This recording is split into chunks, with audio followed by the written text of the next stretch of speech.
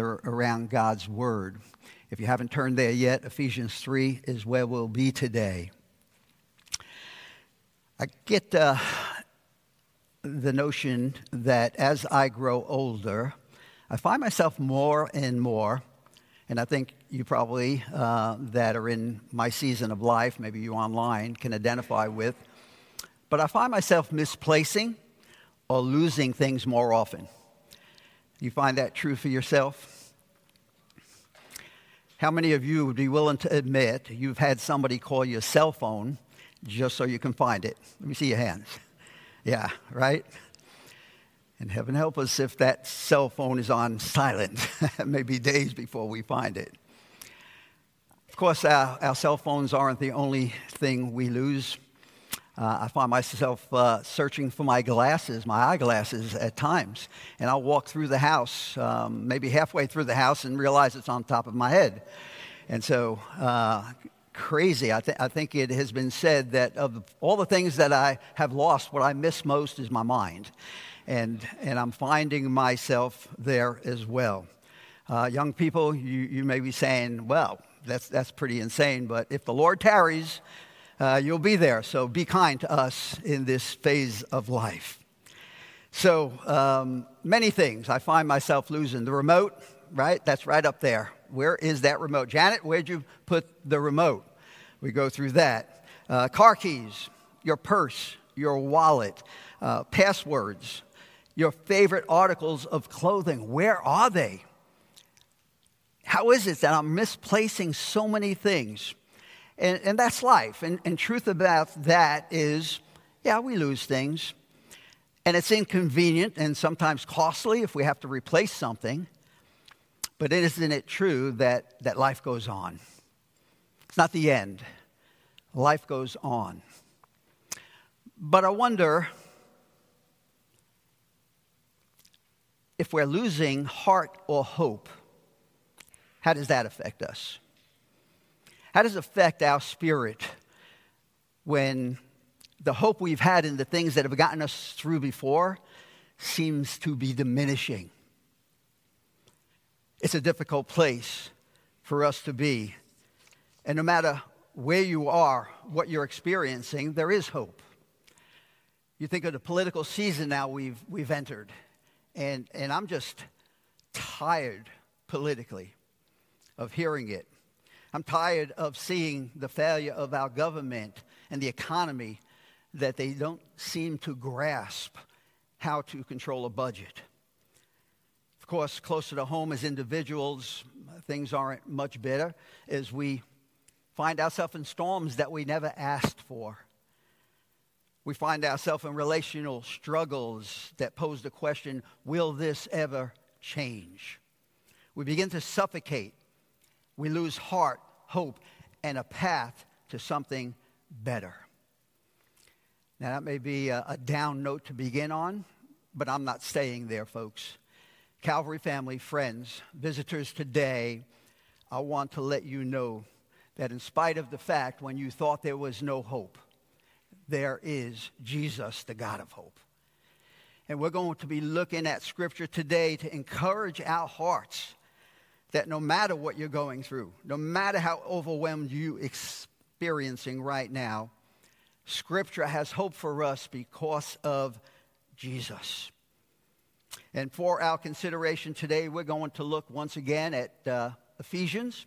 And I will continue in the introduction by looking at chapter 3 and begin with verses 20 and 21 and what is considered to be the high point or the focus of the entire epistle.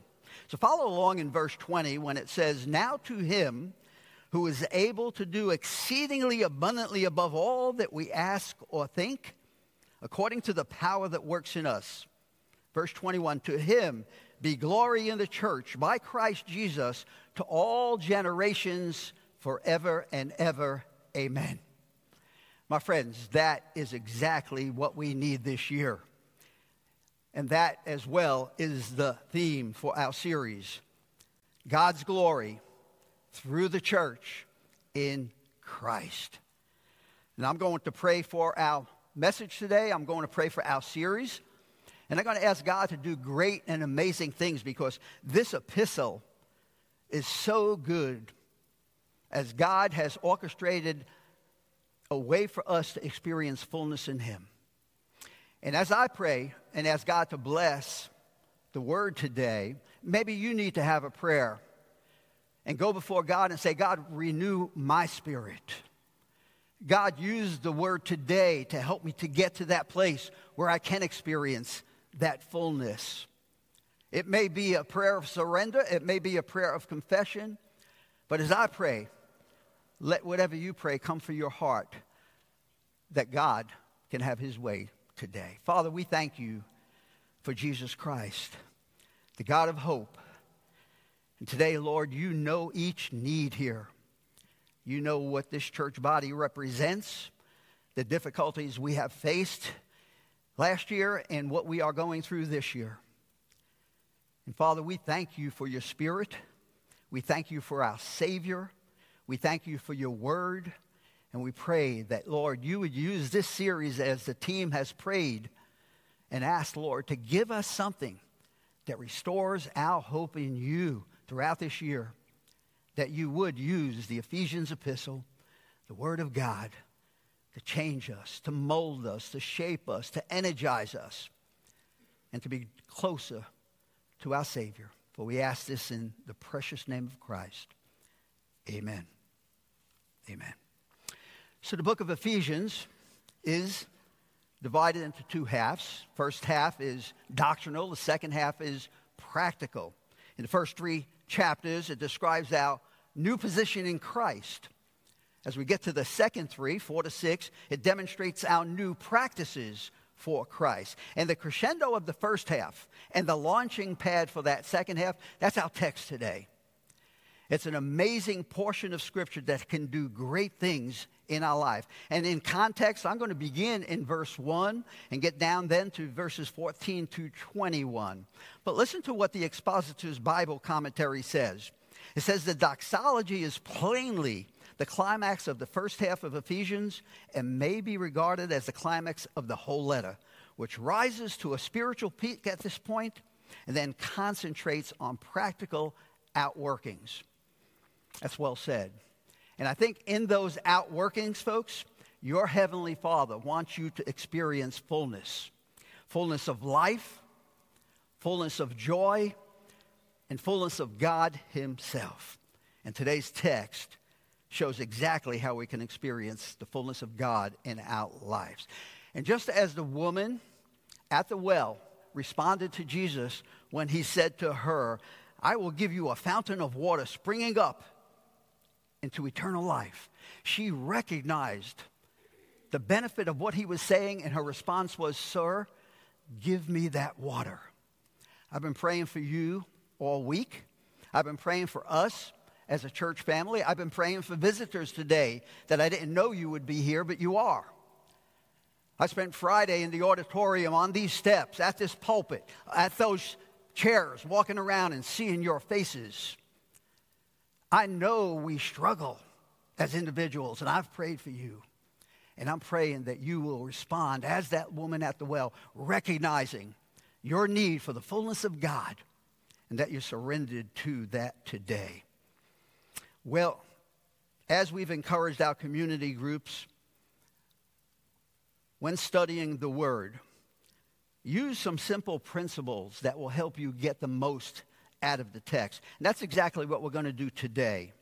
What we want to do today is first look at the text. What does it say? That's observation. Secondly, we want to consider, what does it mean? That's interpretation. We read the Scriptures. We want to understand the meaning of it. But perhaps most importantly, what does it mean to us personally? That's application. And so I'm going to begin with some observations that perhaps will help us as we look into this text of what it means for us. And once again, for context, I'll begin in verse 1 of chapter 3.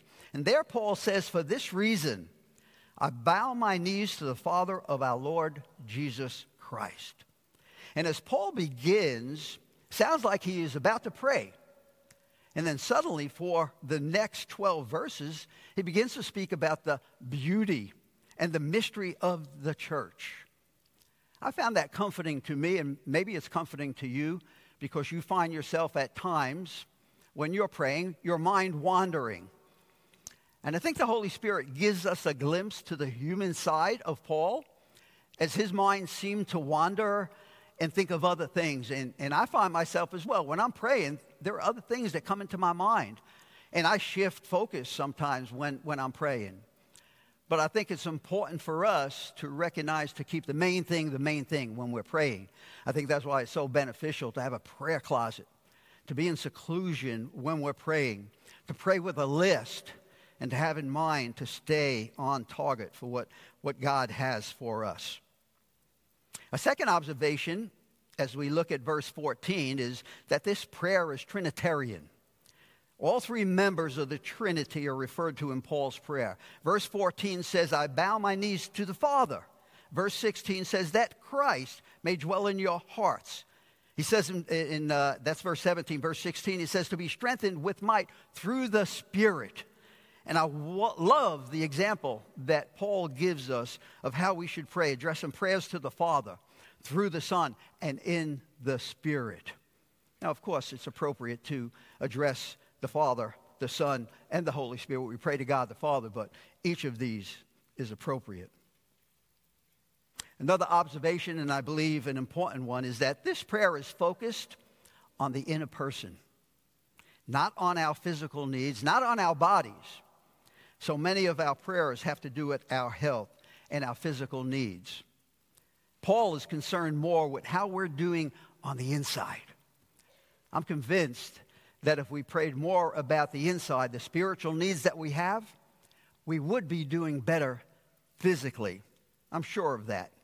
In fact, all of Paul's prayers that he wrote that are recorded while in prison, they deal with the believer's spiritual condition, not the physical. Now, is there anything wrong with praying for the physical? Absolutely not. I'm so thankful you prayed for me these last 2 weeks. I experienced, while I was on my back feeling the worst I possibly could feel, I was reminded that God's people were praying for me. And that's so important as we mentioned prayer today, those that are hurting and those that need God's touch. But what I'm suggesting to you is that there should be a balance. I loved being in my Sunday school class this morning and hearing the prayers of our class. And yes, mentioning the needs that we face physically. And I know how they were praying for me. But then to turn that to the spiritual side of things, praying for our search committee, praying for our country, praying for the spiritual warfare that we go through. And there should be that balance. Sometimes we just get focused on the physical needs. But how refreshing it would be to hear in our Sunday school time, in our community groups, in our gatherings, would you please pray for me spiritually? I'm struggling with temptation. I'm going through spiritual warfare. Pray for my unbelief. Pray God would have his way in this temptation that I'm facing.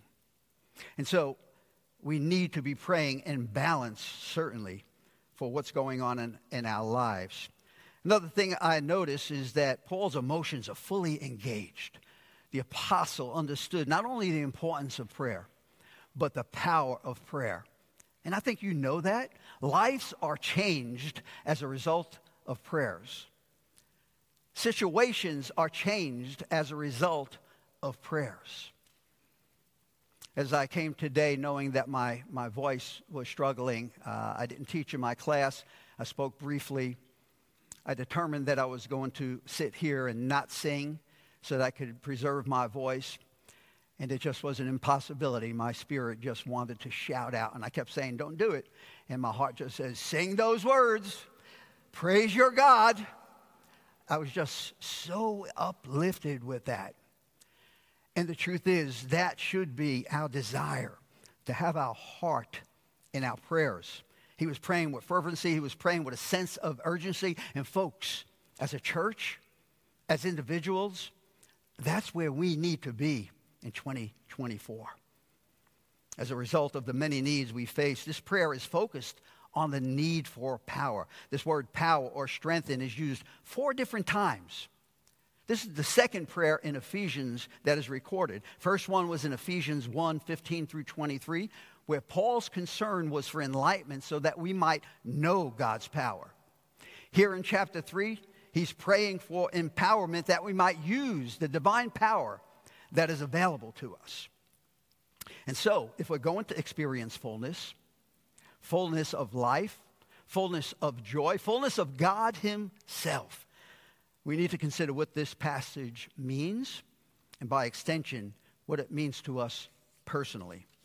Sadly, there are many today that observe God's word. That's the first thing. Observe what God's word says. We even interpret what God says. We have so many tools available to us, commentaries, original language, and we interpret. What does this mean? We are a people of knowledge. We have so many Bible studies going on. I was speaking to one person that is involved in 4 Bible studies during the week. That's a great thing. But I want to caution us about busyness does not mean effectiveness. And you should always be praying and looking for application of the word. How is this going to change me? God, how is your word going to be used in my life today that I'm more like my Savior? And so we want to be praying with that mind. And so let's, as we interpret and apply, let's dig into this. And once again, for context, notice with me Paul's invocation in verse 14 and 15. And the first thing we notice is his posture here. He says in verse 14, I bow my knees. I kneel, is what he's saying here. And it's interesting as you think of Paul when he was under house arrest that he was in chains. And it could have been a variation of chains, and at this particular time, it could have been actually to a Roman soldier. If it was, they oftentimes used those short shackles from wrist to wrist. And I just think, what was that like for the Roman soldier, for Paul to get on his knees and begin to pray? But whatever the case, what this represents is the posture of his heart. It shows great humility. It was an act of humble position and petition. Think about your own posture when you're praying. We all pray in different ways. I know that. Sometimes you're sitting, reading your Bible and praying. It's a natural thing to be doing. Sometimes we stand, and that was oftentimes, and especially in biblical times, the most common way people prayed. Sometimes out of desperation, we kneel. Or in cases like I find myself, I'm on my face. I want to get as low as I can before God, representing a heart that just loves him and recognizes my shortcomings. But whatever the posture, be sure it's representing the attitude of your heart, humble submission before God. Paul refers to God as Father here. He does so 42 times in different times in his letters. And there's no other description used as frequently. And this phrase denotes intimacy. It talks about his closeness with God. It's the same word that Jesus describes Jesus' prayer. And Paul says that from the whole family in heaven and earth is named from God the Father. I love that portion of Scripture because it reminds me that as Creator, God is Father of all. But as Savior, he's God of the saved. That's just a scriptural approach. And notice some of God's family is already in heaven, some of us still on earth. Recently from our own church family, Barbara Petta, Eloise Bowles, Judy Smith, Larry Hall have been promoted to glory, and they represent this heavenly body. Folks, it won't be long before we're there as well. And then verse 16 begins with the petition part of the prayer with the phrase, that he would grant you. In this petition, there are basically 4 specific requests. I like what one commentator said. He says these are not isolated individual petitions, but rather like 4 parts to a telescope. One request leads to the next one, and so on. And Paul prays that our inner beings may have spiritual strength. Don't you need that? Which will, in turn, lead to a deeper experience with Christ. That's my prayer so often. God, I want to go deeper with you. But that deeper experience will enable us to comprehend God's great love. You say, well, I know of that love. Not in the way that we can with the Spirit, giving us that power to truly understand and appreciate God's love for us. And that, once again, will lead us to that point of being filled with the fullness of God. Paul is praying for strength, for depth, for comprehension, and for fullness. And Paul makes these requests not according to our ability to receive, but to God's ability to give. In other words, Paul doesn't want us to have a portion of God. He wants us to have the full, limitless supply of God himself. According to or out of his glorious riches, he will give and give and give. And there is more in God's endowment fund than we can ever experience. We are beneficiaries of his riches. So what does that mean for you and me? Well, the first request is for God to give power and strength to the very core of our beings through the Holy Spirit. And the implication here is that this power is only available to individuals that are saved. Because the Spirit has to be within you. Romans 8:9 tells us if anyone does not have the Spirit of Christ, he is not his.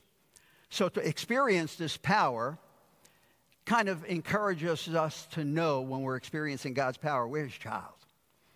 But if you have difficulty experiencing God's power, you might take a step back and examine what does your salvation look like? How did it come about? What is the fruit in your life? By the power of the Holy Spirit, as Paul is praying for this is what we need. And I'm afraid too often that we're functioning without the power of the Holy Spirit. Someone has said if God took the Holy Spirit out of the world, most of what we Christians are doing would go right on and nobody would notice the difference. Wouldn't that be sad? So are we living, serving, worshiping in the power of the Spirit? We should be. That's Paul's prayer for us, and it's available to us. The word translated power is the Greek word dunamis, from which we get the word dynamic or dynamite. And we understand that's pretty amazing in and of itself, but it's more than that. I don't know that the words can fully give us the understanding. It's resurrection power, what God is able to do in our lives. Sadly, when we are spiritually weak, what do? Oftentimes we go to friends and family for encouragement, and that's not a bad thing. But too often, we don't go to God till there's no one else to go to. And shouldn't he be our first stop, not our last? He's the one that can do it. He's the one that can change us. He's the one that can refresh us, revitalize us, empower us. And he does it on the inside, where God is at work. And even though our bodies grow weaker, certainly when we're sick, certainly as we're aging, our inner being can grow stronger. 2 Corinthians 4:16 reminds us, therefore we do not lose heart. Even though our outward man is perishing, yet the inward man is being renewed day by day. As our bodies grow old and frail, our spirits can grow strong in the Lord. Those of you who visit our gems in the homebound ministry are encouraged as we see our folks aging, and folks that I visit in their 80s and 90s. And I come away and I look at Jan and I say, wow, we went to encourage them, and I'm just feeling so encouraged by their spirit. And that is true of what God can do. And so the Holy Spirit empowers us so that we can go deeper in our walk with Christ. And we see this in verse 17. He says that Christ may dwell in your hearts through faith, that you being rooted and grounded in love. And Paul uses these three pitches to convey the idea of spiritual depth in our fellowship with Christ as he chooses these verbs: dwell, rooted, and grounded. So God wants us to be more than merely saved. I said it. Now, it's a wonderful thing to be saved, but I think one of the saddest things there is that we're just saved. that there's no fruit in our lives, that we're not telling the same story that was told to us, that we're not jumping into ministry in church and asking God, Lord, what would you have me to do, like Paul? Being saved is a great blessing. Angels rejoice. But Paul is saying there is so much more available to us. And Paul's prayer is that Christ would dwell in our hearts. This word is a compound of two Greek words, kata, which means down, and oikos, which means house. And literally means to settle down and feel at home. And that's exactly what Jesus wants to do. He doesn't want to be a guest in our house. He wants to be at home in our house. He is the owner of us. He purchased us. Shouldn't he feel at home? There are many illustrations of our lives being Christ's home. One I came across was a booklet called My Heart, Christ's Home, in which the Christian life is pictured as a house. And Jesus comes into the house, and as he goes through the rooms, he goes into the library of the mind, and he begins to clean up the trash that's found there, and he replaces it with his word. He then, in this booklet, enters into the dining room of the appetite. And there he finds many sinful desires listed on a worldly menu. And he replaces things like materialism, pride, envy, lust with humility, love, purity. And when he finally comes to a closet, there's a hesitation. That's the spot we don't want God to see. But he does. He knows what's in there. We're just ashamed at that given moment. But when we realize we need God's work and we open that up, he goes in, he cleans it up, and we prosper. That's exactly what we need. We put our faith in him for the needed renovations in our lives. The verb rooted here is from the plant word.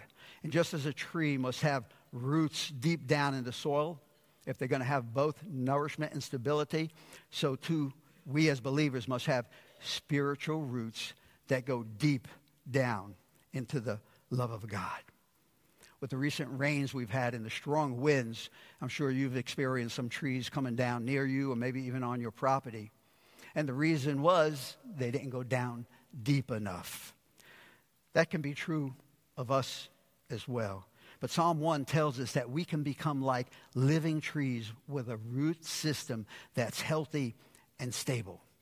It speaks of one whose delight is in the law of the Lord, and in his law he meditates day and night. And listen to the result. He shall be like a tree planted by the rivers of water that brings forth its fruit in its season, whose leaf also shall not wither. And whatever he does, he shall prosper. That's what we desire. But listen to verse 4 there. It says, but the ungodly are not so. Folks, what you're pursuing will determine how deep you go with God.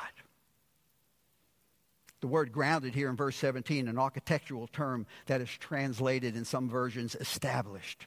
And it refers to a foundation of a building. I love what Paul's doing here. He's mixing his metaphors in order to communicate the importance of going deep with God. Surface Christianity, folks, is not going to help you in your times of trials, depression, temptation, and difficulty. And so if you're going to have victory and experience fullness, we're going to need deep roots and a firm foundation. Are your roots as wide as your branches? Is your foundation as deep as your life is tall? God longs for us to be anchored deeply in his love. In Paul's petition, he prays for strength. He prays for depth. His third request is for comprehension. We see this in verse 18 and first part of 19. He says, may be able to comprehend with all the saints what is the width and length and depth and height, to know the love of Christ, which passes knowledge. Now, some translations use the word grasp, which literally means to be made strong to comprehend. So if we're talking about a joke, we might say, do you get it? Louis Armstrong was once asked to explain jazz. And he said, man, if I got to explain it, you ain't got it. Paul wants us to get it. And that's what he's trying to show us here. He wants all the saints to take hold of this divine love. And when you hear all the saints, you're not thinking of someone that was like especially holy and in heaven now. He's speaking of believers who have been set apart for Christ. And in the New Testament, that's what the word saint means. It means it's a synonym for Christian. But then in verse 18, he continues by laying out 4 dimensions of God's love. How do you measure the unmeasurable? How's that possible? How wide is it? Well, it's immense. It reaches all people, all nations, all sins, all needs, all situations. How long is the love of God? It existed before time. It will never end. It's unconditional. How high is God's love? It's high enough to take those who are saved to heaven, and you should rejoice in that thought. How deep is the love of God? Deep enough to take the worst sinner from the uttermost to the guttermost.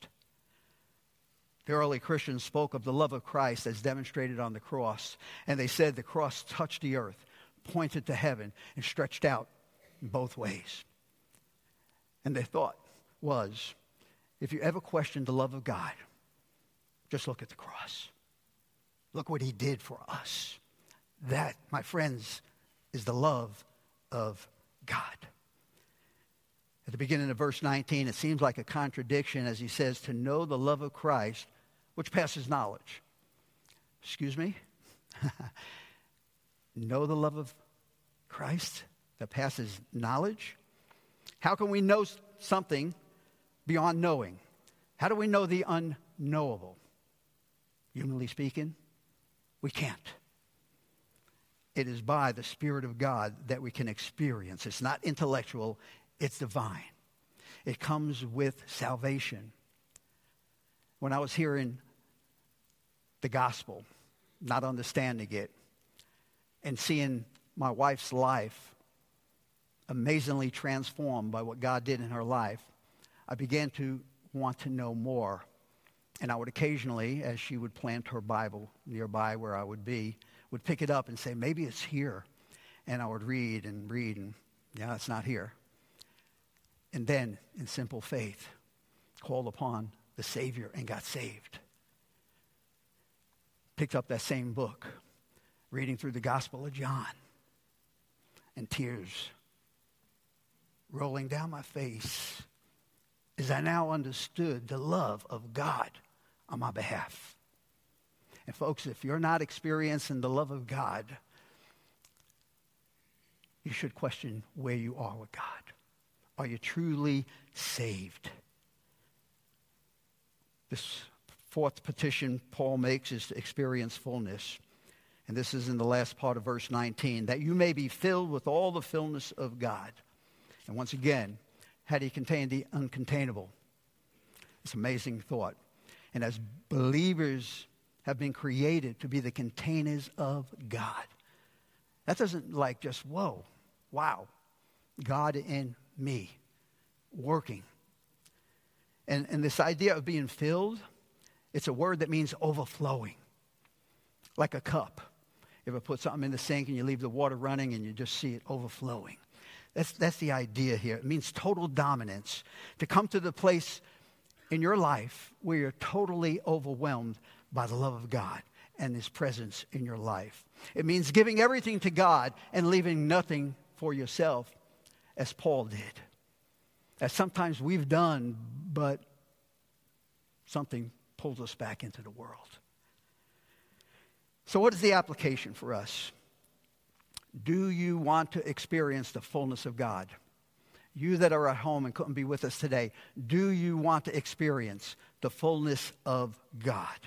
That's what Paul prays for believers.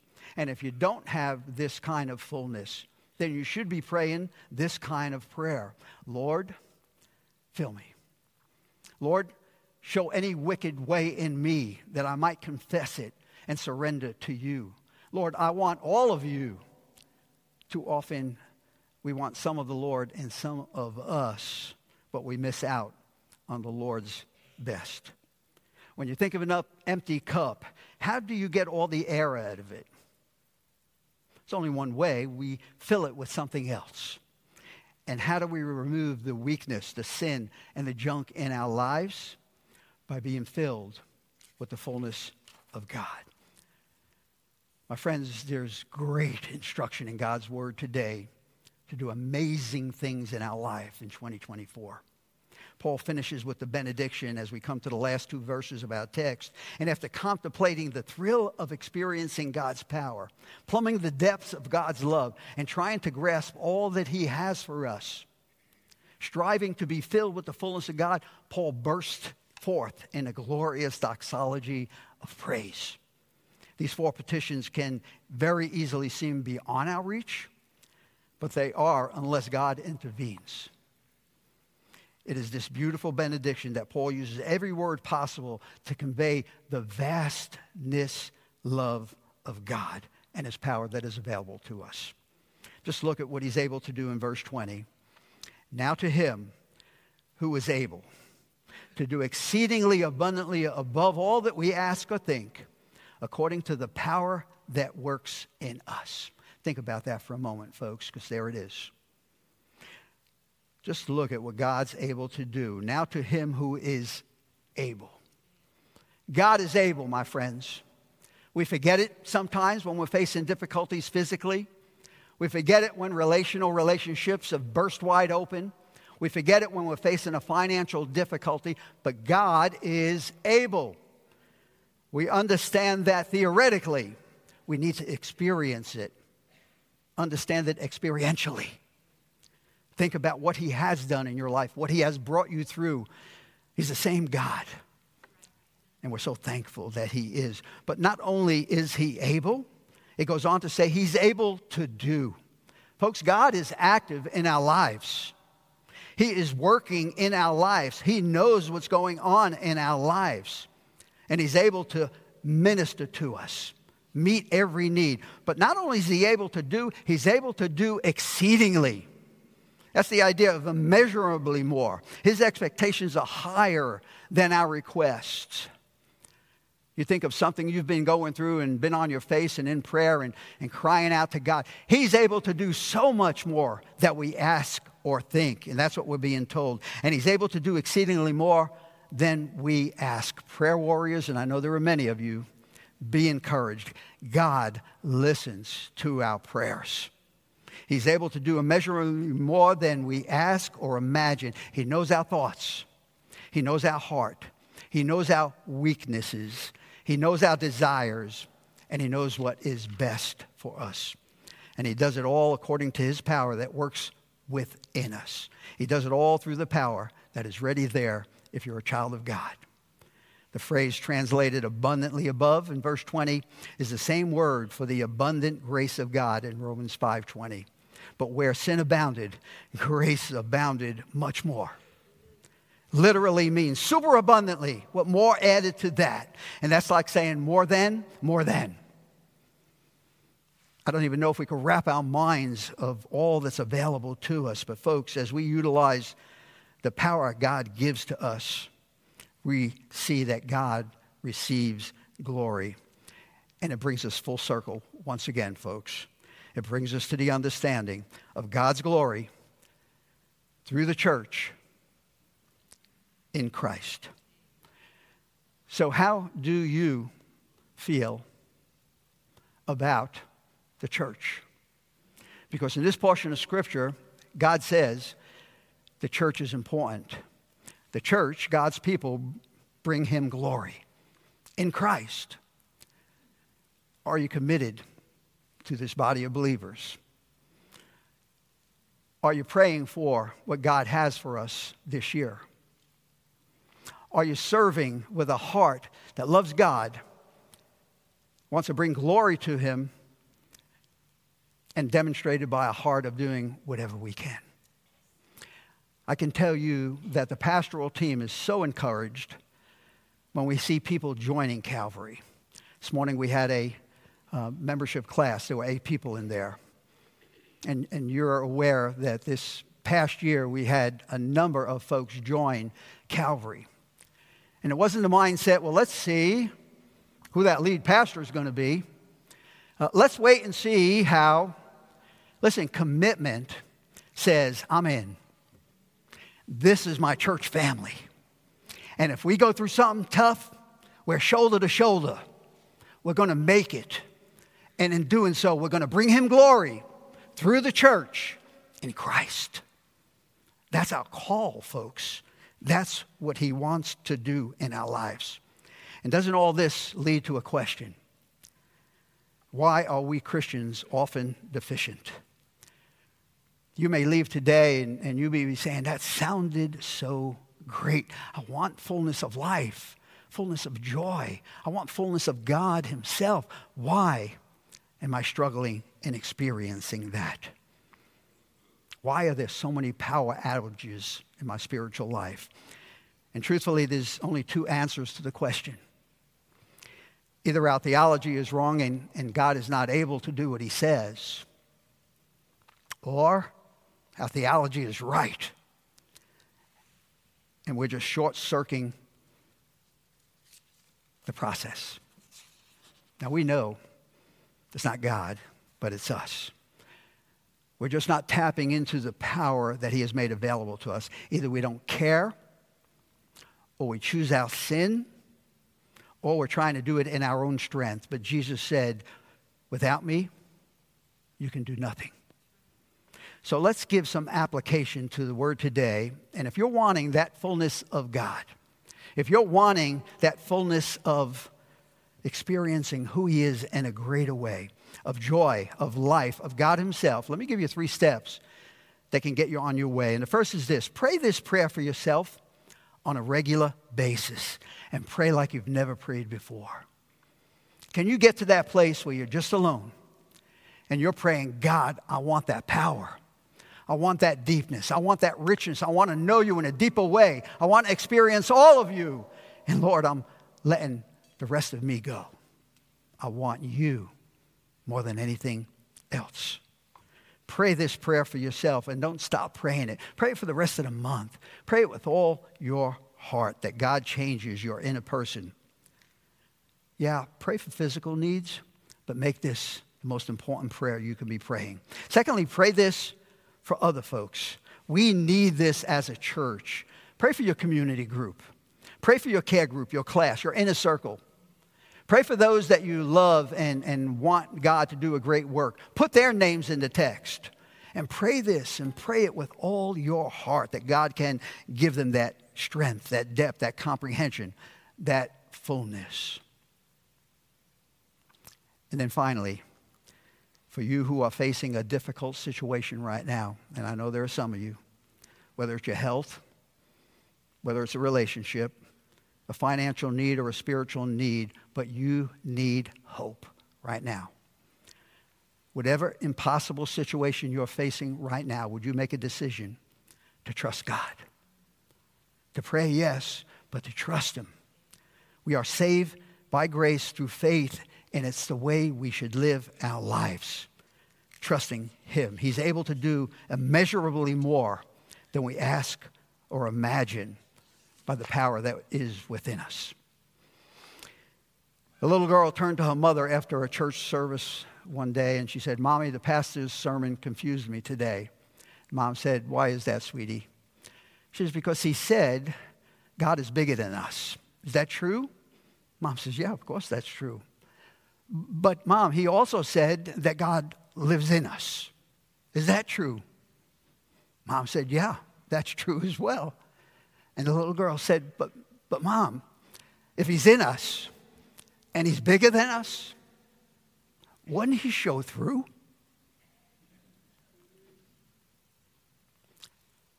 An interesting thought. Is God showing through in your lives? In the difficult times? In the trials of life? In the temptations that are defeating you? Is God showing through? Because if he hasn't made a difference, what's the difference? Folks, he wants to do amazing things for you today. And if he's not showing through in your life, it's quite possible that you've never been saved. Perhaps you've never truly repented of your sin. Perhaps you've never gotten on your face and cried out to God, Lord, I am a sinner. Forgive me for my life and what it represents. And I believe Jesus is the Son of God, died for my sin, rose again. And I trust him. I call upon you, Lord, to save me. If you haven't done that, or if you're not seeing the fruit in your life, consider why. That's something you can do in a moment as I go to prayer. I know you well, and I know so many of you, your testimonies, and I know of your faith in the Lord Jesus. But I also know that there are times in our lives that we have just lost hope. We begin to question the things that we held so dear to our heart, and we're wondering, where is God? Maybe today you just need to come and give it to him. You who are at the end of your rope, let it go. Let God do something great in your lives. We're going to pray in a moment, and I invite you to come. I invite you couples that want to dedicate 2024 to the Lord, to have victory and do great things in your marriage. Come. I'll pray with you. I invite you young people, as you're facing insurmountable things in school and bills and other things that are going on in your life, come. Cry out to Jesus and let him have his will and way. And wherever you are in life, the invitation is to come. Whether you're unsaved, Jesus came to seek and to save them that are lost.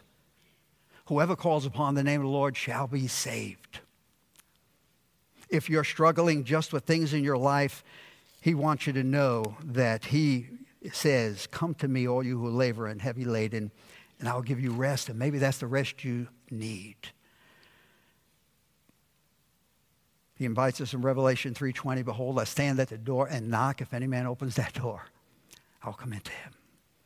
And maybe as we sing in just a moment, we need to come and pray and dedicate our lives to God for what he has for us this year, and most importantly, to experience the fullness of God himself. Following our service, our pastors will be at the exits. If we could answer questions, take you to Scripture and show you what salvation looks like biblically, please don't leave without settling that. And I just trust that God will bless you as we sing in Christ alone. My hope is found, and I trust that is true for you. Would you pray with me? Father, much has been said today, and such an amazing portion of Scripture that speaks to the very depth of the need that we have most, and that's your fullness. Father, you know every heart here. You know every need. And I pray that your people would respond to an invitation to come. Come and bow the knee. Lord, may we see you do great things in our lives, individually, collectively. Thank you for who you are. May you receive glory through the church in Christ, for it's in his name